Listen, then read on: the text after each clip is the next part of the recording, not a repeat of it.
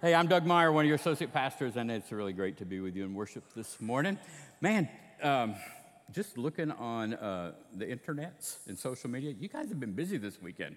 How many of y'all have been to a graduation or some such, or about to have a graduation? Raise your hand. Yeah, boy, it's that time of year, isn't it? Anybody here go to prom last night? No, anybody have a kid go to prom last night, Miss Karen? Yeah, everybody all end happily ever after, I hope. When one of my boys went to prom, he woke up the next morning in jail. So that's just another story. It's all good. It's all good. It's not that it would happen to your kid. It's all good. It's all good. It's all good. Oh man, the Meyer boys. Hey, we're going to continue today talking about influencers, being influential, being the recipient of that which is targeted, if you would. So I came up with a little definition. Being the recipient of an influencer means that something has caught your ear, your heart, or your mind, and is acting or trying to get you to think or act differently. Blah, blah, blah, blah. All right. Catches your ear, your heart, your mind, trying to get you to think or act differently. All right? Got that? All right, so I haven't preached in here in a while, but usually when I ask questions, y'all respond, okay? So like when I say, y'all got that, your answer is? Yes. All right, we're going to need to work together on this today, y'all. So knowing that, have you been influenced in the last 48 hours? Has something caught your ear, your heart, or your mind and invited you to think or act differently? That's what our world is all about nowadays, it seems like, right? Every time we turn a corner, we're being influenced. You're here this morning, and hopefully your heart, your ear, your mind somehow is going to be challenged to think differently. So I got a really cool influencer, and he's over 500 years old. Yeah, big old pudgy monk guy, kind of like me. I was auditioning for the part. So I think we're going to throw a picture of him up there. His name is, anybody know that guy?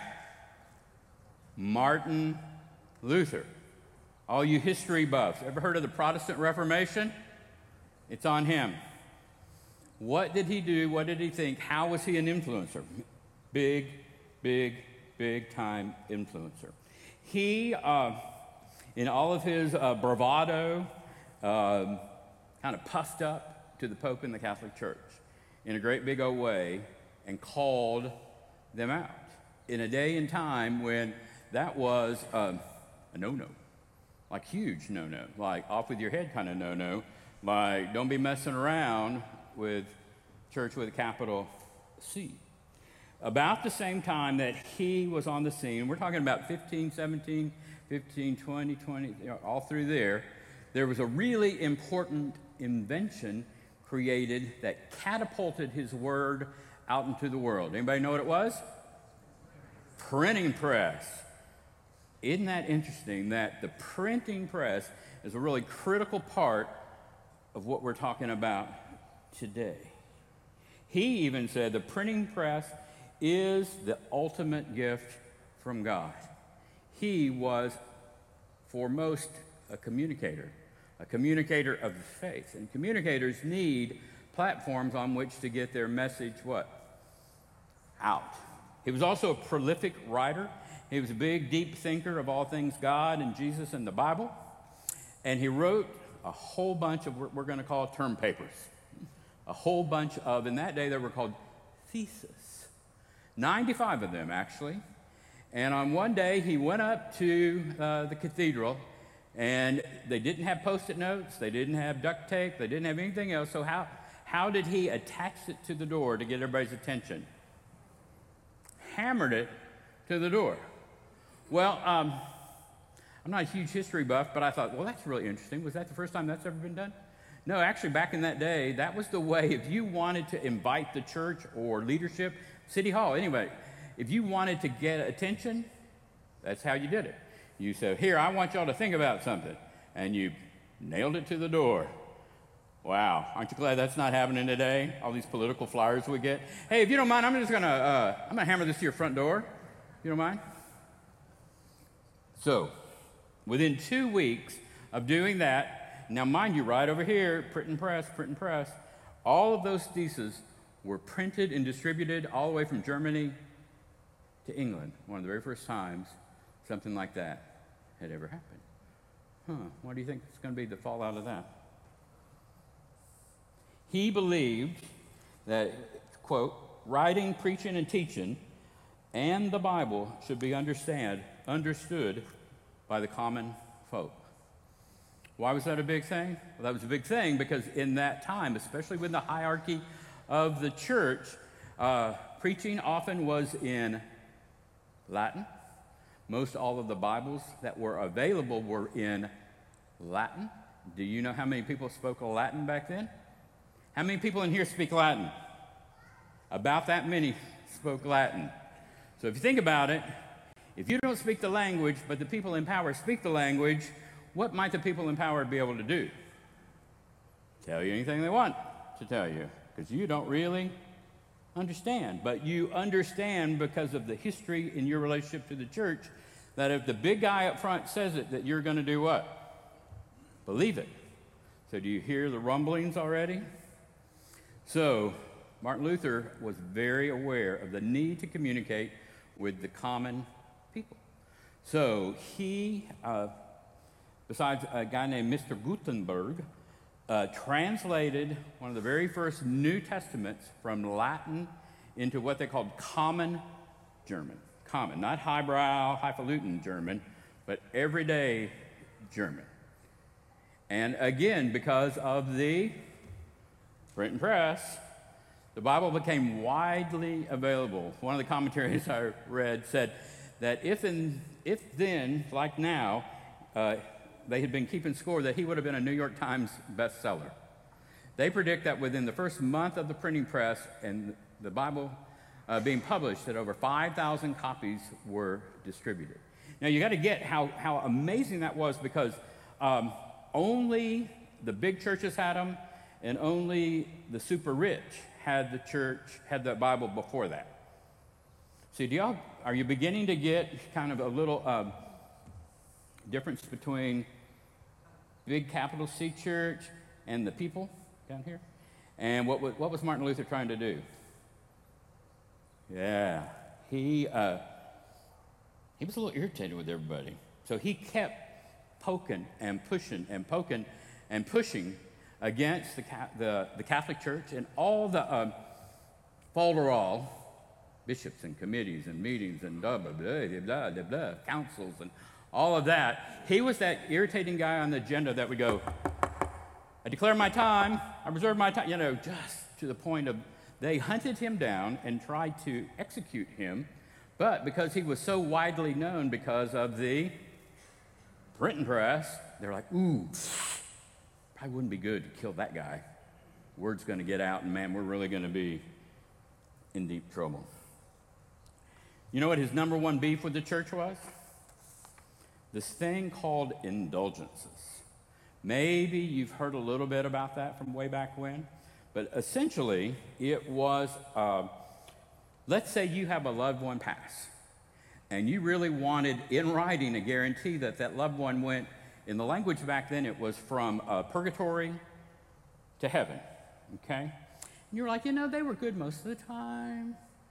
They were kind of nice. So I did see him kick the cat that time. And, so you weren't confident your loved one was going to get on up there. You would buy an indulgence from the church, which was actually a printed fancy certificate. And depending on how much you gave, that was how much the church would pray your loved one on up into heaven. You think that's a good thing?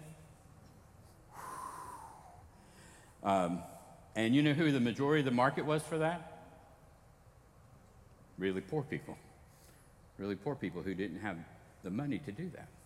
So this ticked off Martin Luther to the point that he said, why does not the Pope, whose wealth is greater than the wealth of Crassus, another big person, build the Basilica of St. Peter with his own money, rather than the money of poor believers? Woo! You think that endeared him to headquarters? No, no. So in the midst of being a theological troublemaker, a theological truth teller, he was also in his own personal conundrum because his life was intersecting with that which he had been raised on of if you do good things, you will be rewarded, with Paul's concept of grace. So what's that mean? What's that, Pastor Doug? Well, that's what we're going to talk about the rest of the time this morning, grace. You know, we in the Methodist Church did not manufacture grace. We are big distributors of it, so to speak, but we did not come up with the term. If you have your Bible with you, turn with me to page. Everybody turn to page 1433. Sometimes I just crack me up. Ephesians 2, 4. Thank you, Sister Karen, for your glasses. Now you can't, I'll read to you. All right.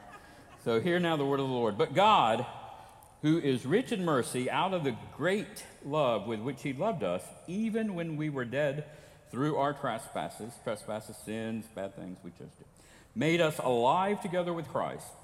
By grace you have been saved, and raised us up with him and seated us with him in the heavenly places in Jesus Christ, so that in the ages to come he might show the immeasurable riches of his grace in kindness toward us in Christ Jesus. Listen up. For by grace you have been saved through faith, and this is not your own doing. This is the gift of God, not the result of works. My friends, this is the word of God for the people of God. Thanks be to God. Let's pray. Gracious God, we hear your word, we read it, and we wonder, what does it have to do with us? Help us this very day to open our hearts and our minds, and allow it to penetrate us to our core. In your name, amen. Grace, grace, grace. You know, I'm going to make some assumptions, and I think I'm fairly confident with them. We like grace. Everybody here like grace? Everybody like? So the fancy definition of grace is unmerited favor. Unmerited favor, meaning you and I did not do anything spectacularly special other than breathe to receive God's love. Everybody in favor of that? Aye? So we are great recipients of it. Be careful because there's a catch here. We love to take it. Love it. Love it when y'all love me. But, especially when God loves me, how are we at pivoting and giving that out? It's hard, isn't it? I believe we live in a scorekeeper, what you done for me lately kind of world. We like people to have to earn their way in all facets of life. You need to be good to get good. At the end of the day, that's between you and your Creator. My task as a fellow believer is to extend to you what? Come on now. Grace. Let's just be real honest for a minute. It's dang hard, isn't it? It is hard. It is hard because we somehow think we have license to decide who deserves it or not. And we use that filter very broadly. Anybody in here got a running list on the sidecar, on the dashboard of their car? Yeah, no, not today. No, haven't had. Nope, nope. Not those people. Not that person for sure. Not. I mean, it's hard, y'all. Turn on the news. God loves all people, and all people are, at the end of the day, accountable for their actions. But in the meantime, we have to do the part, I believe, of loving them. I'm going to give you brand new this morning, last night. Guy that went into that grocery store and shot up a bunch of people in Buffalo. I That makes me crazy. That's a whole other subject. But you know what I'm supposed to do? Extend to him grace. That does not mean that there are not responsibilities and actions and laws that we have a system for. But in the meantime, my role as a man of faith and yours as a person of faith is to extend to them grace. Our actions do not take us away from being a beloved child of God. That stays intact. That's hard stuff, isn't it? You got anybody in mind right now that you'd like to say, no, not that person? I got a running list, so if you don't have anybody, I'll give you a couple names. I'll own it, y'all. It's hard. It is hard to live into that which we believe, especially when it comes to distribution. Kind of like here in America right now, we're having a distribution issue. We Christians, I believe, are having a distribution issue. We are great at receiving grace. Bring it. I love me some grace.